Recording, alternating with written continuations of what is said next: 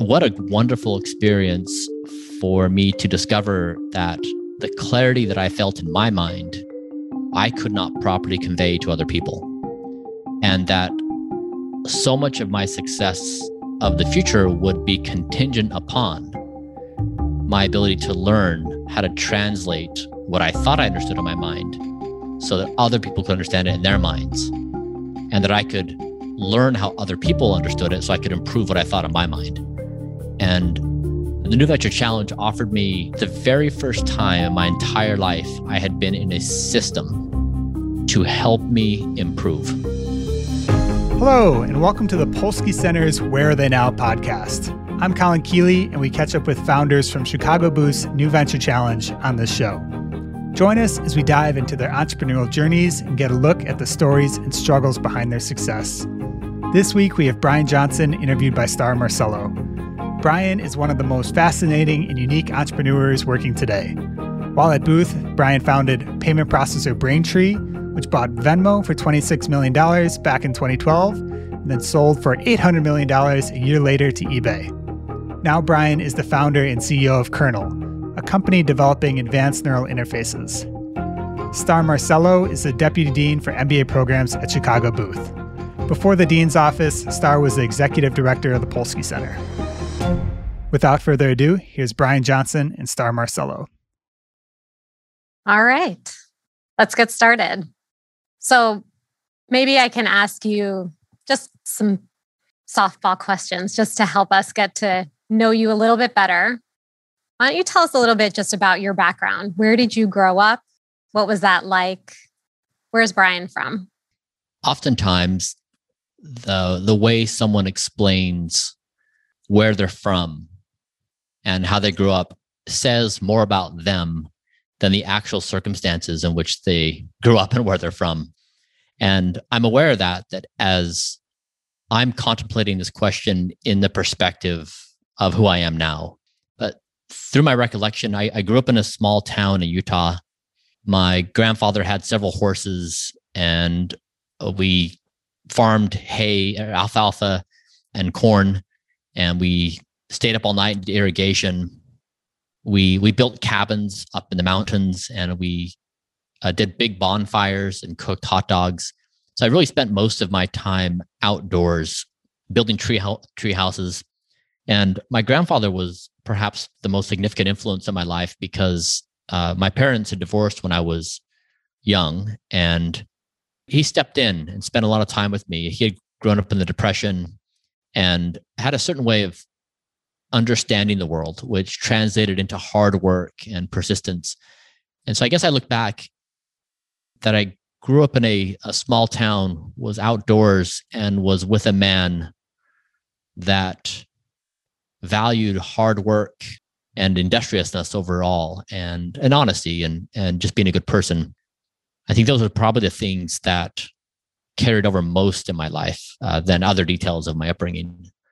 That's incredible. I actually never knew that about your background and all the work that you did outdoors and your relationship with your grandfather. It sounds like he was very influential.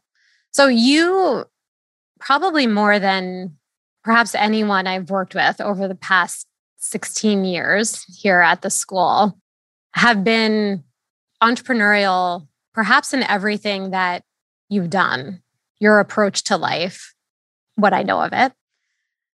I'm wondering, just in your background, whether it was experiences you had with your grandfather or growing up, what was your first exposure to something like entrepreneurship? When I was 7 years old, I started waking up at around 5:30 in the morning every day to take my dog out in the field. And I had a BB gun, and I loved to shoot targets and play around. And it was my favorite part of the day because it was just my dog and me. And we could traverse what seemed to me at the time like unlimited terrain of trees and trails and animals and little crevices. And it was this feeling of openness that we could go and do and be anything that caught my imagination. And as I grew older and I became more familiar with school, and I encountered a more closed ecosystem. There were rules. You had to be there at a certain time, and you could say certain things and do certain things to certain people and sit in a certain place and had to expose information in a certain structured way. And I remember feeling this repulsion towards school as it contrasted to my morning routines with my dog, of this openness, of endless possibility as we explored what is, it's now, I think I look at it as a pretty small area, but at the time it just felt endless. And I would say that the things I enjoy doing the most have a space that feels endless, that I enjoy the process of exploring and building and discovering more than anything. When you were taking these walks with your dog and spending time outdoors with your grandfather, did you think, this is what I want for my future? This is the type of lifestyle, the being around nature or having the openness in your life? Or did you think this is the beginning? There's something else awaiting me. Your question resonates deeply because this has actually been the foremost thing on my mind lately. Is I've been thinking back to my childhood, and as a child, I was in the moment. And when I was out in the field, there was nothing more important to me than being with my dog in that moment, shooting at that target or chasing down that animal. I didn't have in the back of my mind that I needed to plan for some future thing in life. And now, I think while these circumstances are similar in terms of the open space I get to explore with the things I'm doing, my mind is entirely in the future. I'm almost never in the present. I'm contemplating what existence is going to be like in the year 2500. I'm wondering in what ways those intelligences, in whatever form they are, will look back at me and see me as primitive as I see Homo erectus. And I wonder how I sharpen my awareness of myself in this moment. And there's pros and cons to that. I think there's a lot more positive neurotransmitters that happen in being in the moment, of just being blinded to nothing else matters except for this thing, and I have no other worries. Whereas when I'm thinking about the future and planning out all the things I have as an adult, it maybe feels a bit more stressful, and there's a few more things to juggle. And especially when you're thinking about timescales. And for some reason, I don't know why, I feel responsible for the year 2500. I don't have a passive relationship or an unattached relationship. I feel deeply connected to the future state of intelligence. And it's not like anyone asked me to do this. It's not like they're asking me to do it, right? It's not like I'm invited to the party. So it's like I've just raised my hand and said, I'm inviting myself to the party. And so I don't even know if I'm going to be valuable in this exercise. So it's kind of a weird situation to try to reconcile that I'm doing something that may or may not be welcome and that may or may not be helpful, but for some reason I'm drawn to it and I just can't seem to put my mind to other things. This might not be an easy question to answer, and perhaps there are pieces of this we can get to along the journey of our conversation. But how did you get from here to there? From being ever present in the moment to being largely preoccupied by the future? Growing up in this small town, it was deeply religious. Literally every single person I knew, except for my father, was a member of the religion. And so I like to draw the analogy that I feel like I grew up in a video game where the rules of the game were all mapped out. There were points to be made. There was a scoreboard. Everybody knew what behaviors scored points, which things deducted points. People knew how you got kicked out of the game. The whole thing was structured. And therefore, it eliminated all need to ask questions around what are the rules. And as I matured and eventually left the church, then the omnipresent question in my mind has been, what game is really going on? And so I playfully say that my reason for what I find to be my meaning in life is I want to figure out what is really going on. Like really, really. Why does something exist versus nothing at all? And how can it be the case that time and space is potentially infinite? And how can it be all the questions? And I don't expect that I'm going to find these answers. I think that we've been making good progress, and of course, in learning more and more about our reality. At the same time, I'm not certain what ratio it is. I mean, do we know 99% of what there is to know about reality, or are we at 0.0001% and we're just at the beginning of the learning curve? And so we just have no way of knowing. But I suppose this question really is the dominant one on my mind. And so what I care about doing is that we, as a society, that we are healthy and well, and we build a beautiful existence so that we can play this game trying to figure out what is really going on. And everyone else can play their own games. But do you find that you have a strong community of people who are obsessed with answering these questions about the future for the benefit of humanity as well? I'm sort of asking this because so many people focus so much on what's directly in front of them and may not have the space or the attention or the mindfulness or the knowledge to think about what's coming in 2050. What should we be doing now? How have you found the community that is invested as deeply as you are in answering those questions about the future? Yeah, I think maybe some of the most meaningful relationships that I've developed have been people who are no longer living, in reading what they wrote. And I find it immensely enjoyable to, I mean, we of course get the advantage of we can read about someone's entire life in a matter of a week or 2 weeks or 3 weeks. The synthesis of their thoughts. Now, maybe we don't get all the iterations and maybe there's details that we don't get, but we get the gist of it in many cases of a person's biography or their writings. And to watch their path of learning. And so it's almost like you get this compressed version of someone's obtainment of wisdom.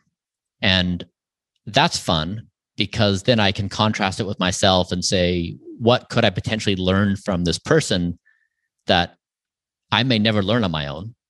Or that it would take me 25 years to discover on my own through all this trial and error. And then I'd say that I have several close friends who each one has their own disposition about the future and what they care about and why. But I'd say there's several deep connections I've formed with people that do maintain similar sentiments. And I think the most enjoyable ones are the ones where we just laugh at the ridiculousness of everything that we've achieved. We've reached a certain state where we just don't take things seriously anymore, ourselves included. And that there's this comic relief to the entire thing. I think at the end, I'll ask you for some of the book recommendations because I am guessing listeners will want to know what has inspired you. What have you read? But let's get back to your story and getting to the theme of this podcast with New Venture Challenge. Can you describe your decision to pursue business school? You shared that initially school was constraining, was in opposition to the freedom of being outdoors, controlling your own space. How did you end up applying to Chicago Booth? Growing up in my small town of Utah, I did not know or was exposed to an engineer until I was 22 years old. of any sort, electrical, mechanical, computer. It was a community of largely blue collar workers. There were some white collar scattered about, but engineering and science was not something I was exposed to. It was just and it was, again, largely based on, it was primarily a religious based community, and character and other religious values were really at the forefront of what everyone practiced. It was less focused on secular. And it's, of course, that's a complicated topic for me, because in many ways, I'm deeply saddened that I didn't realize these things existed. And so I didn't have the ability to practice when I was young, or get a computer when I was 7 years old and play around. And so I feel like I really got introduced to the world, the real world, in my early 20s of thought and of engineering and of science. And at that point, I feel like I properly assessed myself. I determined I just had this raw ability to just generally figure things out and be tenacious.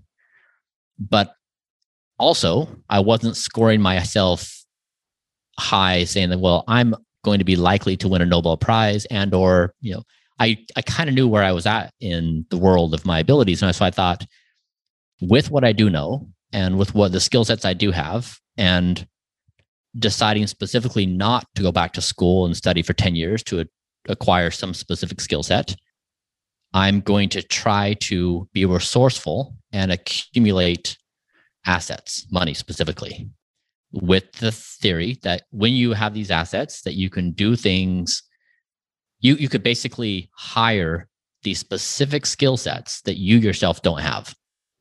And so I was trying to solve that equation. So the skill sets I didn't have myself, plus being able to do things at a certain scale. And in the first few years of entrepreneurship, I built and I tried a few companies. Some were successful, some were not, but none meaningfully successful enough that it was a life changer. And so I really was at a point in my life where I wasn't sure what to do, because thus far I hadn't stumbled into a hyper growth business, or I hadn't been successful in my endeavors. And I evaluated going to law school and business school. And law school, because I thought, I know a lot of people who are successful, who are lawyers, or who went to law school but don't practice law, but I respect them immensely with their unique ability to think. And so I really, I honed in on the skill set of thinking. And I was particularly drawn to people who had gone to law school. And so I took some practice tests of the LSAT, and I scored atrociously. I don't think any school would have accepted me, which is true with my ACT in high school. It was just awful. I would have done better by answering B on every answer. And then I looked at business school, and I thought, if I take the GMAT, no business school is going to accept me for sure. And so I found Chicago Booth, the executive program, and saw that the admission standards were that I would be evaluated as a person based upon what I had done in life, what I had attempted to do. So I submitted my application, and the administration there, for some reason, they decided to accept me. I think at the time they told me I was the youngest person to get accepted into the program. That's true.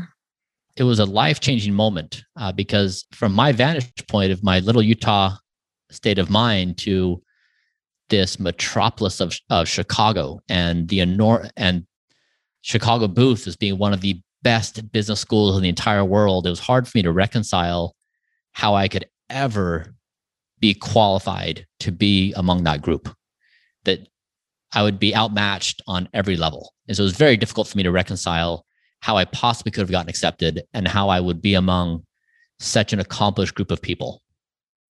I'm curious, before we dive deeper into your experience at Booth, if you could have gone back in time and changed your situation, if you had had exposure to science and engineering, if you had had a computer when you were 7, what would you have done with that?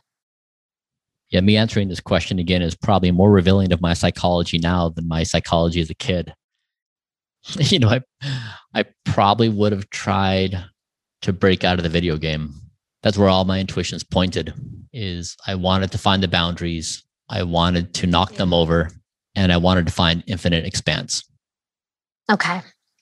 We'll go back to your Booth experience. So you're here at Booth. I would argue certainly a place where you belonged, a place for deep academic and intellectual thinking. You took advantage of the New Venture Challenge with your company, Braintree. Tell us a little bit about where Braintree came from. I suppose, as many of the best things in life, it was a mistake. And I was married. I had 2 children. I was pursuing another entrepreneurial endeavor that wasn't going very well. I needed income to pay my bills because I had a whole bunch of debt, and nobody would hire me. I could not get a job with anyone. And so I found a job posting to sell credit card processing on monster.com. And it was 100% commission, going door to door. And out of desperation, I took it. And it just required the process of walking into a business and trying to sell them something they already had. So you're trying to replace an existing product. And I discovered an industry that was broken. And so by accident, I found an opportunity to pursue. I'm just curious, you said something just now that we hear a lot from entrepreneurs, which is no one would hire me, or a traditional company, I wouldn't belong there. Why do you say that? It's the video game analogy. Its rules are set. The scoreboard is on the wall. Everyone knows what scores points, what gets points taken away. Everyone knows fouls. And so it's a choice of what is your gameplay in life. Do you like to play within known structures and known games? Or do you like creating your own games? So with Braintree, you, I believe, had started the business before applying to take it through the New Venture Challenge. What did you gain from going through NVC? Up until that point, Braintree was a creation inside my mind. And it was the first time that I was required to articulate what that vision was. And then the supporting mechanics on how that vision would actually happen. In my first presentation, I discovered that disconnect when I explained what I thought was a clear understanding of Braintree and my vision. And Waverly Deutsch said something along the lines of, "That was awful." Just an absolutely awful presentation. And what a wonderful experience for me to discover that the clarity that I felt in my mind, I could not properly convey to other people. And that so much of my success of the future would be contingent upon my ability to learn how to translate what I thought I understood in my mind so that other people could understand it in their minds, and that I could learn how other people understood it so I could improve what I thought in my mind. And the New Venture Challenge offered me, it was the very first time in my entire life I had been in a system to help me improve. I'd never had a mentor. I wasn't surrounded by a strong community of entrepreneurs in Utah when I was starting various companies. I wasn't in engineering groups when I was a kid. So I was really just winging it on my own. And to be around other people who had started successful companies, sold them, gone on to other things, to drop these tidbits of wisdom of like, hey, you may want to think about this. And then it required me to be a careful listener and scaffold that knowledge as fast as possible. So it was a breath of fresh air. Did you think, as you were going through this highly competitive program, that you would walk away winning the top prize, getting attention from the entrepreneurial community at Booth and in Chicago? No. it was interesting. I say no. There was one of the teams that year, their business model was a prediction market. And they did prediction polls of who they thought would win. And Braintree was in between first and second place on a fluctuating basis. I was surprised by that other people had the perception that we may have a chance at winning, because my perception was not that at all. I thought that the other businesses people were talking about had more, they were just maybe more interesting businesses, things that got people excited about the future, inventions, medical advances, etc. And I was talking about this really boring thing of moving money from one place to another. I wonder, looking back at that moment of winning the NVC that year, what did winning it mean to you? I think it was one of the first times that I felt like I had an additional element of social credibility.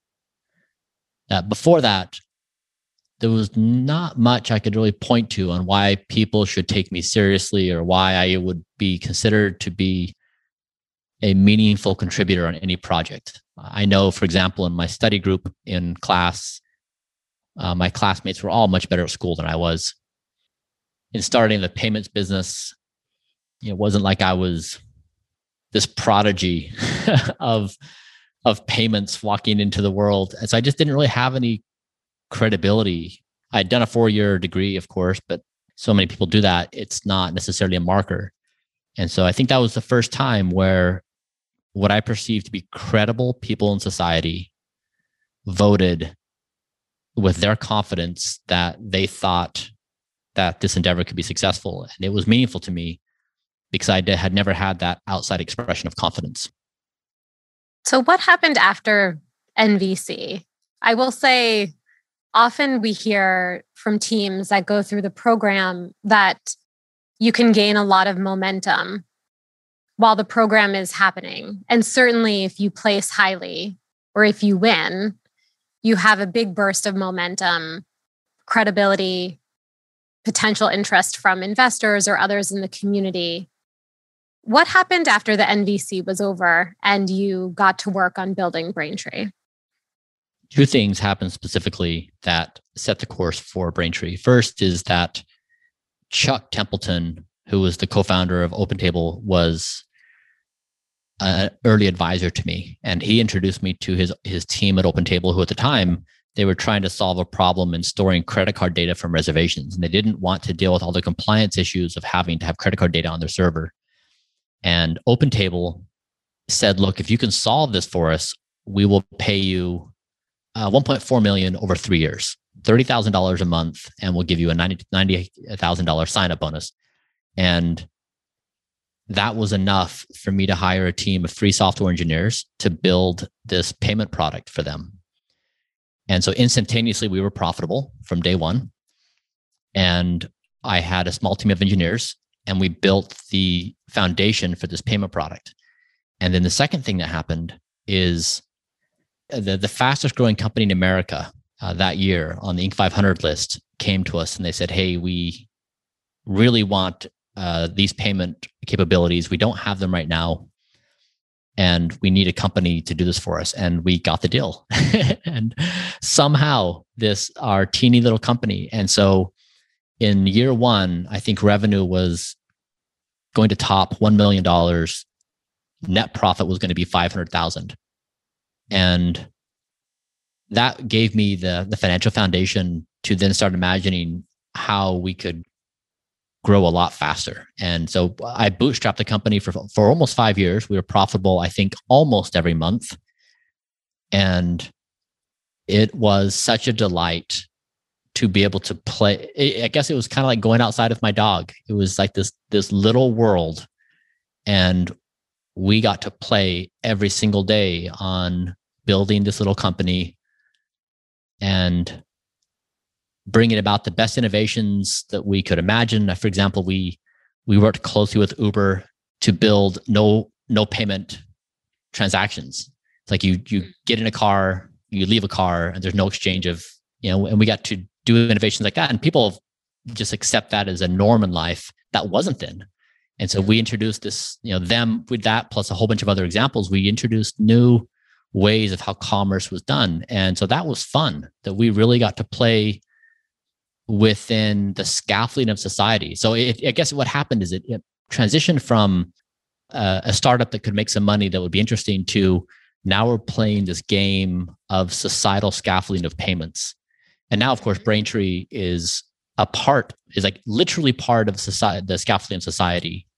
When you factor in Venmo as well, it's a significant element of society. And that is so joyous to think about, that we built something that remains today, that is growing today, and that is part of what we all rely upon as we exist on this planet.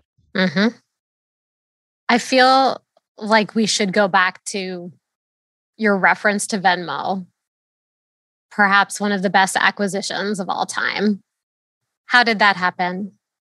When I was presenting Braintree in the business plan competition, I presented that the real money in payments, but PayPal was the only company making money in payments. And because they had, people could fund their account with their checking account and not their credit card. And that would mean that PayPal could make 3% on the transaction by not paying the bank fees. Then everyone else was making a nickel or a dime or a penny or some small amount. And there would have been many people who had seen this, of course, and PayPal got their start by building their two-sided ecosystem with eBay. So they really got help in that two-sided, getting consumers and also getting businesses. Others had tried to replicate what PayPal had done in building a two-sided marketplace at the same time. And that, of course, is very, very challenging. So many companies go to a two-sided marketplace business to die. And so in my business plan competition, in the plan, I said, we are going to, in the next 4 to 5 years, we're going to build one of the best customer bases in the whole world by being the best provider. And then when we have this maturity, we're going to acquire a consumer payments company and bring those two together. And of course, life never works out like you think. This one did, oddly. And so in that 4 years' time, our customers included GitHub and Airbnb and Uber. So we had some of the fastest growing companies in the world using our technology. And those same people who use those services, Uber and Airbnb and GitHub, also use Venmo. And so we had this up and coming group of people. And so it married this demographic. And so now we were beating PayPal at acquiring the best businesses. We were beating PayPal at acquiring the best, individuals that they were targeting on what they wanted. And we brought the two together. And it was incredibly powerful how it all came together. And Venmo has done remarkably well. The founders deserve all the credit for coming up with such a counterintuitive idea of making what we consider to be a payments, something that should be secure and private and not seen by others, to this open social conversation. They really were creative and wonderful in doing that. And we just happened to join forces at exactly the right time when they had reached a point of maturity in their ecosystem where they needed to be with someone like Braintree. And our growth at Braintree also would be dramatically enhanced with adding Venmo. And so, yeah, it was a beautiful combination. I want to go back to something you said earlier, and a theme perhaps with this acquisition of Venmo. You said after NVC, you had some early wins and you got some big sales where companies took a chance on Braintree as a small startup. Generally, that doesn't happen by accident. So I'm curious if you can share any of your reflections on what made you compelling selling what Braintree was offering. We try to teach things like entrepreneurial selling here at business school. How were you able to convince customers to take a chance on you? My first education on this was when I was first exposed to payments and doing the door-to-door sales for that company. And it was really a psychological question of, are you trustworthy? And after a few interactions with customers, that was very clear to me. And so I would walk into the business and they would see me dressed as a salesperson. And they'd say, like, please go away. I have things to do. You're never wanted. And I would pull $100 bill out of my pocket and say, I will give you $100 for a few minutes of your time. If you listen to what I have to say and you still want the $100, I'll give it to you. And then I would just lay bare the entire industry. Like, here's who the players are in credit card processing. Here's what they do. Here's what their statements look like. Here's how they're taking advantage of you. Here's how the whole thing is dishonest. I would just reveal all the secrets and say, I don't play any of those games. What you can expect from me is clarity, cleanness, and if you have a problem, I'm going to solve it for you very fast. So I'm just going to make this go away. And it resonated so deeply with people because they had learned properly to never trust anyone in the credit card sales industry. There were so many ways to take advantage of people, and it was so complex that the salespeople could generate very high commissions by manipulating buyers. And it was just a thorn in these business owners' side that they had to deal with this constantly, like the next deal, which is going to get them. And so once I had a base of customers who trusted me, they just referred all their friends, like, hey, for once and for all, you can solve this hairy problem of yours with this guy. And so I took some of those lessons. And when I started building Braintree and we were building a software product, there was still a pretty big fundamental component of, can I trust you? And over time, the pitch of Braintree changed in terms of the features we could offer and our scalability and the number of countries and the currencies and all that kind of stuff. But initially, it was really, do I trust these people and will they be here for me and will they respond on time? And so I don't know exactly what the thought processes were of these initial companies. I think OpenTable probably trusted me in proxy because Chuck had referred me. So I was riding on his trust profile that he had built with those relationships. With others, it's probably accumulation of people who we referred them to, like OpenTable as a happy customer. But yeah, I think the characteristics probably switch, but a non-changing element that everyone's going to go through is people want to make good decisions about other people. And they're running algorithms at all times to assess whether they really think they can trust you or not, and whether you can deliver what you say you can, and whether you will be forthcoming with what you can or cannot deliver. And if you will be the one to willingly tell them when you've messed up, or when you can't deliver something you've said, or when you've overpromised. So we all know this from human relationships. We don't want to deal with people who are not going to behave in a way where they create expectations. Mm-hmm. I want to ask you another question about people and managing people. With Braintree, you built a super successful company. It involved you managing engineering teams without being an engineer yourself. This is going to be a theme for you moving forward in other entrepreneurial endeavors in your life.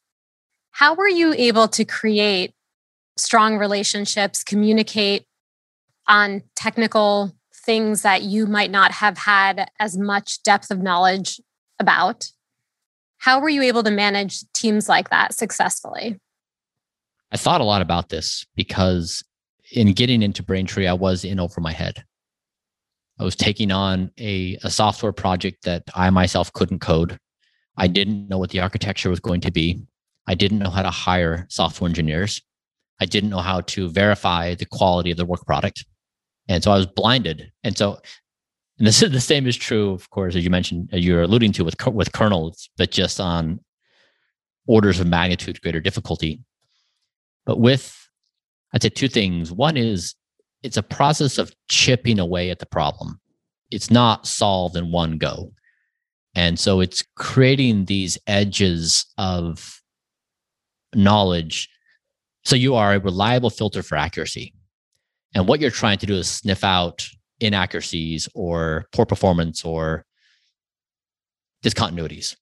And so I had to create an algorithm of filters to understand if I was working with a software engineer, Did they know what they were talking about? And if they didn't, could I sniff it out? So there's that component. And then the second thing was alignment on what we were trying to do. So we had some language in common. And one of the goals that we had that everyone latched onto was this idea that our customers would write us love letters. And to capture the essence of the company in a small number of words, we are looking for someone to show up, encounter our API documentation or support infrastructure or product offering or website or whatever it is, whatever presence we have in the world, and to experience a biochemical reaction of pleasure, like that I trust this company, I like this company, I wish all companies would be like this company, whatever the outcome is, and that they would then report that to us. They'd feel so compelled from the experience to tell us that we would get that active feedback. And so there's a different level of delighting somebody where they're passively delighted by the experience. And there's a certain level of delightment where the person says, I'm uncontrollably delighted and I have to tell you about it. And in establishing that with the team, that we will accept nothing less than an uncontrolled, delightful outcome. And that we want people to be emailing us and sending messages on social media about how much they love us, that was our standard. And when you set your goals at that level, it does a lot of work for you, where if somebody can't deliver on that level, either in what they're programming or in the product they're managing or in the customer support they're offering, they get weeded out pretty quickly from the system. And so it just accumulates on itself. And so it increases the first point I brought up, which is the algorithm of how do you properly deduce competence and alignment. And so I'd say those two things constituted the algorithm that allowed me to learn very, very fast how to hire software engineers, how to properly work with an engineering team, and how to create a cohesive environment for that new kind of business that I'd never built before. Mm-hmm. Is there something that you think you did, or maybe continue to still do with Kernel, to have that two-way trust so that you trust the competency of the work that's being done, but also that the engineering team or technical team is trusting you? It's a funny relationship because in any human dynamic where one person knows more than the other person about a given thing, they're wondering, do you really get it? Like, do you understand your level of ignorance? Do you know how to poke around at your own ignorance? And do you know the limitations of decision-making while you're in ignorance? And when you're in that state, will we be able to have discussions where you're going to leverage my knowledge and my wisdom? And if the person can make those assessments and say, you know what, I'm better off because I'm with this person than I would be on my own. That's the key. And so it's really a symbiotic relationship, but it's hyper-tuned. And especially this has been true with Kernel, where with Braintree, I could be 2 or 3 layers deep in the software, understanding how to build a good software stack. At Kernel, it's down to photons and atoms and like the edge of physics. And it requires the dimensionality of awareness and of thoughtfulness that's just a totally different league than where I was at Braintree. And I don't think I ever could have been capable of starting Kernel without having first built Braintree. Mm-hmm. So let's go back to what got us to Kernel. Braintree, when did you know it was time for an exit? There were so many things going on. I was basically, I knew that I had to restart life. I had been born into this video game of a reality through a religious context. I was exiting that reality. I had been in a marriage that was consummated in that reality, that was also now had to be moved past that. And then just me as a person, I had moved on. And all these forces were coming together of like this explosion inside of me of like something new was happening.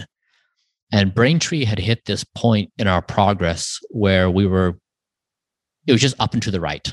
We were growing incredibly fast. The addition of Venmo only made it go faster. And it was very clear to me that we were going to either IPO or get acquired. And in either one of those scenarios, a typical deal would require me to stay for 4 years. And at the time, I was 33 years old. And my aspiration, for the longest time was, again, to try to contribute something meaningful to intelligent life on this earth, right, over the span of hundreds or even thousands of years, so that if I did something of value today, it would be valued in a few hundred years or whatever, some future time point. Like it would reach that potential value threshold. And payments wasn't going to do that. Didn't have the characteristics of it. And so I needed to find it. But that, from my 33-year-old vantage point, seemed impossibly hard. How in the world do you figure that out? Especially when you are when I'm looking at myself in the mirror and saying, I honestly don't really have anything special about me. Like literally, I'm a resourceful guy. I can solve problems. I can get along with others. But it's not like I'm the prodigy engineer building this thing. And so the problem that I was facing was not that I just myself can't invent this given thing, but I have to figure out this larger system question. And more importantly, doing something is going to require building that thing for a few decades. It's not going to happen in 3 years. It's not going to happen in 10. It's a 30, 40, 50 year thing. And if I'm 33 now, I need to spend a few years to figure out what in the world I'm going to do. And then I need 30 or 40 years of wonderful health to really go at it. And so the only thing on my mind was, how do I get working on this next project as fast as possible? And then how can I harvest whatever is going to be at Braintree? Because I knew at that point it was going to be big. And whatever the outcome was, it was going to be big enough to fund this next thing, at least to get me started. And so those were the pieces of the puzzle I was trying to piece together. And so it was a lot. It's like, how do you build new Bryan? How do you, in my marriage, with my kids, with my religion, with my existential reality, with this new thing, my entire existence had to be reconstructed in that moment. It's so rare that someone changes so many significant aspects of their life at one point in time to say, I intentionally need to create the opportunity for me to pursue the thing that I feel compelled to pursue as my life's mission. How were you able to make those decisions, make the changes that needed to be made, and set yourself on this new course for the work that was imperative for you to do? In these moments, as a human, the tendency is to spin up a hero story, right? Like that would be the temptation, and walk through, identify the characteristics that I find admirable about myself, and make things up that are probably embellished from the reality. But I think the more relevant answer is in something pretty mundane, where in that time period of things I was going through, I would overeat every night. I would wake up in the morning, I would work out, and I would listen to Eminem, and I would just absolutely destroy myself. And I would have a wonderful breakfast all day long. I'd have a salad for lunch. I would be disciplined all day long. And then nighttime would come, and I just couldn't stop myself from overeating. And then I would just feel absolutely awful about myself because I felt 30, 40, 50 pounds overweight. My pants would be tight. I would just find it unbearable to wear it. I'd have to take out one more belt loop. It was just devastating to me psychologically. And one day I had this idea to fire Bryan, like the Bryan who occupied my conscious mind from 5 p.m. to 10 p.m. He was an unreliable partner in the construction of Bryan. And the firing was, he no longer has authority to eat food. Literally, he cannot eat food. He has no authority. And so any food I want to eat during the day has to be before that 5 p.m. time period. And I did that, and it changed my life. And I probably cheated something like 40 times, but then I finally got to a point where I was like, where I would cheat and I would say, you know what, I'm going to cheat, but I know within 30 seconds of cheating, I'm going to feel awful about myself. I'm going to regret it so badly, and I'm going to just deal with the pain all night long and all tomorrow.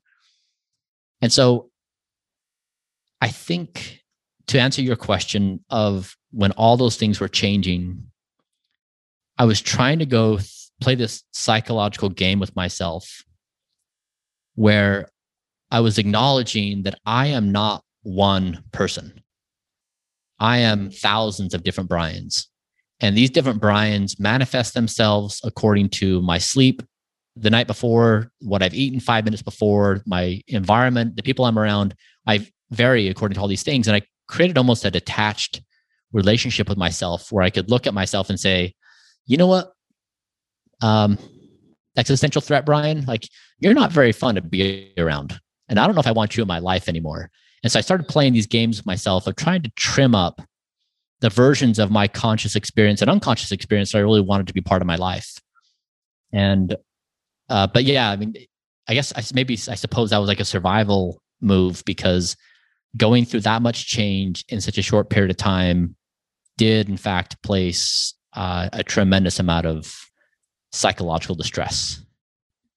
So how did you get from the point of, I know the change that I want to make in the world, I know how I want to contribute to the future of humanity, to understanding how to harness the talent or time and energy, the space to actually address it in a certain way? It was such a fun game. It was about a 2-year time period. And I initially thought the richest source of information would be other people's brains, that I could piggyback on top of their thought processes and not have to walk down the same ones myself. And so I commenced this process where I would identify the most ambitious and aspirational people I could identify. And then I would approach them and ask them a series of questions. Like, what are you doing in the world? Why are you doing it? What are your core assumptions? What other alternatives did you consider? If you were to do something again, what else would you do? I was trying to just unpack their entire assumption stack of what they were doing and why. And it gave me, dozens and dozens and dozens of trails to follow. And then I started bringing those people together in dinners. And I would pose questions such as, let's imagine we are in the year 2050 and we look around the world and we say, we did a pretty good job. What did we focus on in the year 2017 or 2016 that allowed us to feel pretty good about where we're at as a species in 2050? And I got some discussions, and everyone's comments, of course, will spark other discussions. And after doing this for 2 years, I realized that there was one thing that it seemed like that no one was really focused on in a concerted way. And I was brought back to Darwin in terms of how evolution has been a scaffolding form of intelligence. It just step by step improves the system's abilities in its own algorithm. And if you look at how society is improving around us, we approach engineering progress in science and in technology and in our institutions. We're making really wonderful progress. If you look at that, like, for example, how much progress have we made in science and technology over the past couple hundred years? Well, in the 1300s, with the 14th century, with the bubonic plague, the scientific response was prayer circles. And this time around, we sequenced the genome, and we have a mRNA vaccine designed in 2 days, and we have clinical studies going on. This is very different. And so that's an example of compounded progress, where you're scaffolding these gains. And the one thing that is not being systematically scaffolded is human thought. It is not yet an engineering discipline. And that's because we can't measure it. So if you think about what you can measure, if you look at a nutrition label on food, you can make good decisions on calories and fat and carbohydrates, et cetera. If you want to assess the health of your heart, you have plaque levels and HRV and heart rate, and you have EKGs you can do. So you can acquire data, and the measurement, your ability to measure informs intervention protocols. And the more measurement you have, the better your intervention protocols can become. And so the only thing that's really outside of the formal scaffolding of existence of our world here on Earth is our mind, our thoughts, our emotions, and our thoughts. And so I hypothesize that if technology could be built to measure the mind and quantify it, like we can other streams of data, you formally bring cognition to the formal discipline of engineering. And that humans now, we are the architects of intelligence. We architect science and technology and our institutions. We're building artificial intelligence, and that's increasingly becoming kind of a two-way street, and like who's building whom. But humans right now are in the driver's seat. Well, yeah, I guess literally soon, maybe not be. but basically, if you imagine what is the future of human existence, then a fundamental turning point in intelligent life is going to be when our cognition becomes engineerable. And that's what I wanted to accomplish. And I couldn't find anyone in the world who was doing it. There were people doing work on brain interfaces, but for the purposes potentially of treating this disease and that dysfunction, but no one for the systematic engineering of intelligence. And that was the conclusion on Kernel, which is, this is what has the potential of making a meaningful contribution in hundreds of years as a turning point for how humans. And I guess the last thought on this is, if all the things people were talking about with me, like their climate change and pandemics and political division and all the hot topics, those all exist downstream from the brain. So the observation was everyone's just one or two clicks down. Let's go back to the source, because all things are in this area of focus. I think many aspects of your story are going to inspire those who are listening to this podcast. Can you tell us more about these 2 years of exploration? You reached out to those you admire most to ask them a series of questions, to gather them around a table and have discussions. Why did they give you the time of day? What do humans like more than to have others interested in their opinions? It's true. I think the other thing that may be helpful for people to hear with Kernel, entering uncharted territory, both with the science of what you were hoping to accomplish, also just based on your own background.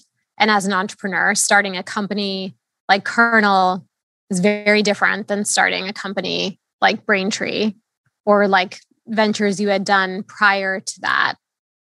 What was the most difficult challenge you faced in starting this company? Being me. Like basically on the surface, if you stack up what would reasonably be qualifications to start something like this, I maybe had one: money. I think that if there's one virtue that I brought to starting this, it was that I was naive. And I remember in particular, it was in August, and this was a year into starting Kernel. We had brought one of the world's foremost neurosurgeons into Kernel to help us. We were building invasive technology at the time. And I had been looking everywhere for technology. I wanted to find what was the entry point. What could you build? What was even possible to build? And that I'd spoken to so many people trying to piece that together in this comprehensive survey. And we were finished with the day's discussion. We'd spent 3 years together, and we talked about all the mechanical and electrical and regulatory components of this implantable device we were building. And then at the very end, we were just having this small talk. And he said, in my experience of being in this industry for almost 40 years now, every 15 to 20 years, a new technology comes along that changes everything. The technology we have now is at the end of its maturity curve. The new technology is already here. We just can't see it. And my jaw dropped. One of the most significant moments of my entire life.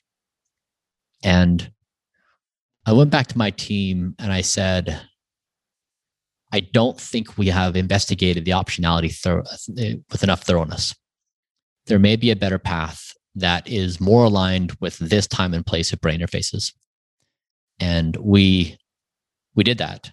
And within a few months' time, within 4 months, we transitioned the entire company to new technology focus, which was, of course, also equally difficult because nothing's harder than that, because you build relationships with people and you make commitments and you set expectations. Ultimately, a startup thrives and dies according to its ability to respond to information in real time. That's the only thing that matters, is the responsiveness to the intelligent system. And but yeah, that's what led to where we're at today. And we don't sincerely know really what we've built yet. We've built the technology out in front of what even the experts know can be done with it. And so we'll find out in the coming years. Kernel is atypical in that there wasn't just a product sitting on the shelf and we said, hey, we can build a better version of that and we can scale it out and investors will understand the story. We said, we have no idea if something's here. We're going to explore. If we find it, we hope we can build it. And if we do build it, we're not quite sure what it's going to do, but we hope it can do a lot. And so there's so many hops in there. And I think it's, the Kernel would not exist if I couldn't have funded it myself. And Kernel barely existed in raising a round of capital. I spoke to 228 investors to raise our first outside round of capital. One person said yes. And I understand why. It's a difficult one to get your head around. So this is not a criticism of investors. This is just that this is the game we're playing. But yeah, I think the next 2 or 3 years is going to be extraordinarily exciting because it's like Christmas. We get to find out what's in the box. And yeah, it's here. Is it the next 2 to 3 years? Is it the next 10 years, 20 years, 30 years? Yeah, it's such a good question. And that's entirely where my mind has been at for the past few months. And so the algorithm I've been trying to solve is a new technology finds its utility in the market over a certain duration of time, as you mentioned. And so if you say, for example, that when Fitbit was built, I'm not sure when they started, but let's just call it 10 years ago, and you just would have said, give me a rough estimate. What do you think Fitbit's worth? You put this technology on the wrist, you track steps, and eventually you're going to get to these other measurements. The answer ended up being about $2.5 billion, which is what Google paid for them. And they didn't have necessarily additional ecosystem value to build on top of the technology. They didn't necessarily get all that much more valuable with additional data streams.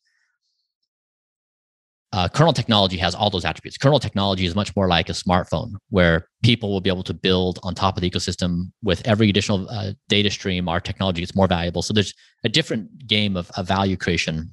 So basically, what I find interesting about this is in the process of hiring people, in the process of speaking to investors, people are trying to assess whether they should get involved in whatever activity they're involved with. And so whether it's investing money or joining the company.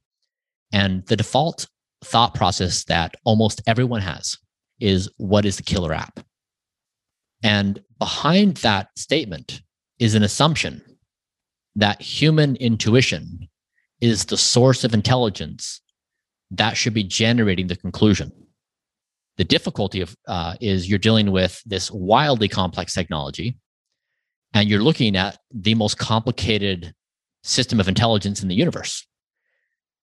And so what is a killer app is a question that falls short of being able to address it. And so what I think the correct answer is, you want to eliminate human intuition. What you really want to enable is a random number generator for value creation. And so if you look at it from a mathematical formula, then you would just simply say the variables in that formula include how many devices are in the world, how many experiments are being done with how many participants, how many mistakes can you get into the system, because you want people to make mistakes.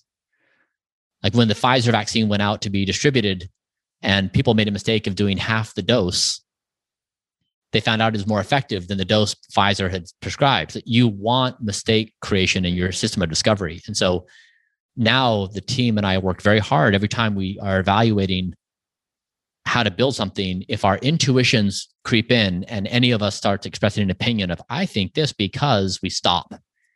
We say human intuition is not welcome to this conversation. Random number generators are. So if you have an idea on how to create this algorithm, this mathematical function of how this technology creates value. So it's a very different mindset, and it takes some acclimation to think about that, because it's just not how people normally approach product market fit. Mm-hmm. It's very true. Are you optimistic about the future of humanity, the dream for 2050? I mean, the way I interpret that question is, am I anticipating experience biochemical interactions in my brain that produce positive states of being in the future, is what I hear you saying. Yes. And what I know as a human is that I am an extremely bad predictor of what a future Bryan may or may not like, and what that future Bryan may or may not find satisfying. And so I think that never in the history of the human race, never in the history of intelligent life on Earth, has a generation of people been able to look out over their lifetimes and conclude there is a possibility that the fundamentals of their conscious existence may be altered beyond their ability to comprehend. That we would literally transform ourselves into something totally unrecognizable from what we are today. No one else has ever looked at that contemplation. And so I would again express extreme reluctance to model any future state based upon my proclivities today upon the future. Mm-hmm. I have just a couple more questions for you. Just looking back now from where you are with Kernel, with your thoughts about the future, with how you're spending your day, with the Bryan that you fired. If you could go back to yourself walking the dog as a child, maybe not even then aware of the video game that you were in or that you wanted to break out of, what would you tell yourself? And what you're doing now sounds a lot like you've fulfilled the dream that you intended to from an early age. Is that true?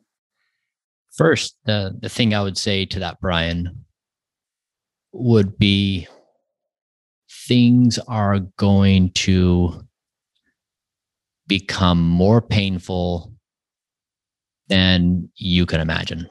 Excruciating to a degree that it's going to be very tempting to conclude it's not worth carrying on. And then I would say, despite the irresistible urge, carry on because it's worth it. I think my last question for you is, there's a lot of mythology around the founder story, the hero story of entrepreneurship, particularly for people like yourself who've been successful beyond many people's wildest imagination. If there's one myth that you could debunk about the entrepreneurial journey, what would it be? That you should work 20 hours a day and sleep under your desk. Do the exact opposite. Mm-hmm. Quantify your sleep. engineer your life to have as near perfect health as possible, and to value highest among all things, clarity of judgment. Very well said. Any questions you wish I had asked you that I missed? You asked that question of, do I have the biochemical configuration of optimism as it relates to the future? And I think the most relevant question for intelligent life on planet Earth is, what shared conscious experience do we aspire to have? Being human right now, living in society, is brutal. We all feel it. The stress and the demands, and our minds are our own worst enemies. We have difficulties getting along. We fight quite a bit. We have a hard time understanding each other's opinions. Nation states are jockeying for power, and we're always at risk and threat. We're primitive. We're a primitive species. We're a primitive form of intelligence. How can we imagine rising above our primitive selves and mustering the imagination that we aspire to a shared consciousness, not even one we know, not even one we could articulate, not even saying the words we could use would fall short of capturing the essence. But we're all in this together. Where is the shared aspiration of that? Why aren't we all talking about that? It's relevant because we have the technology to go after it. It's not a mindless exercise. It's not a futile experience. We actually can go after these things. And it is not an active conversation. And I understand why. There's a lot of pressing things on our day-to-day basis, and we're all very busy with the things immediately in front of our face. And I also realize that I'm coming from a privileged position. And so other people have very real daily responsibilities that I do not have. And so I'm in this fortunate position. I get to think about it. Also, everyone is fueled by hoping that something better in the future is going to exist. That's a commonality we all share. But I think it's the most significant opportunity we have right now to look up and start to explore what kinds of questions we want to ask and how might we start walking down that path. Yeah, that's the key thing. How do we get from here to there? Okay. Well, thank you, Bryan, for taking time to chat and recording this podcast. Thank you for having me and for all of the wonderful things that you and your colleagues have contributed to my life. Oh, well, of course, and hope to be able to contribute more. But it's very exciting, everything that you've done. It's hard to believe, actually. And so intentional. I think so few people do get to, feel like they're pursuing their life stream. Mm-hmm. It's amazing. Thank you, Starr. Yeah, of course. All right, that is it for this episode. If you could do me a huge favor really quick, please go to your favorite podcasting app, often Apple Podcasts, and rate and review our show. This gets the show recommended to more folks, and it also helps us get bigger and better guests for you to listen to. Take care.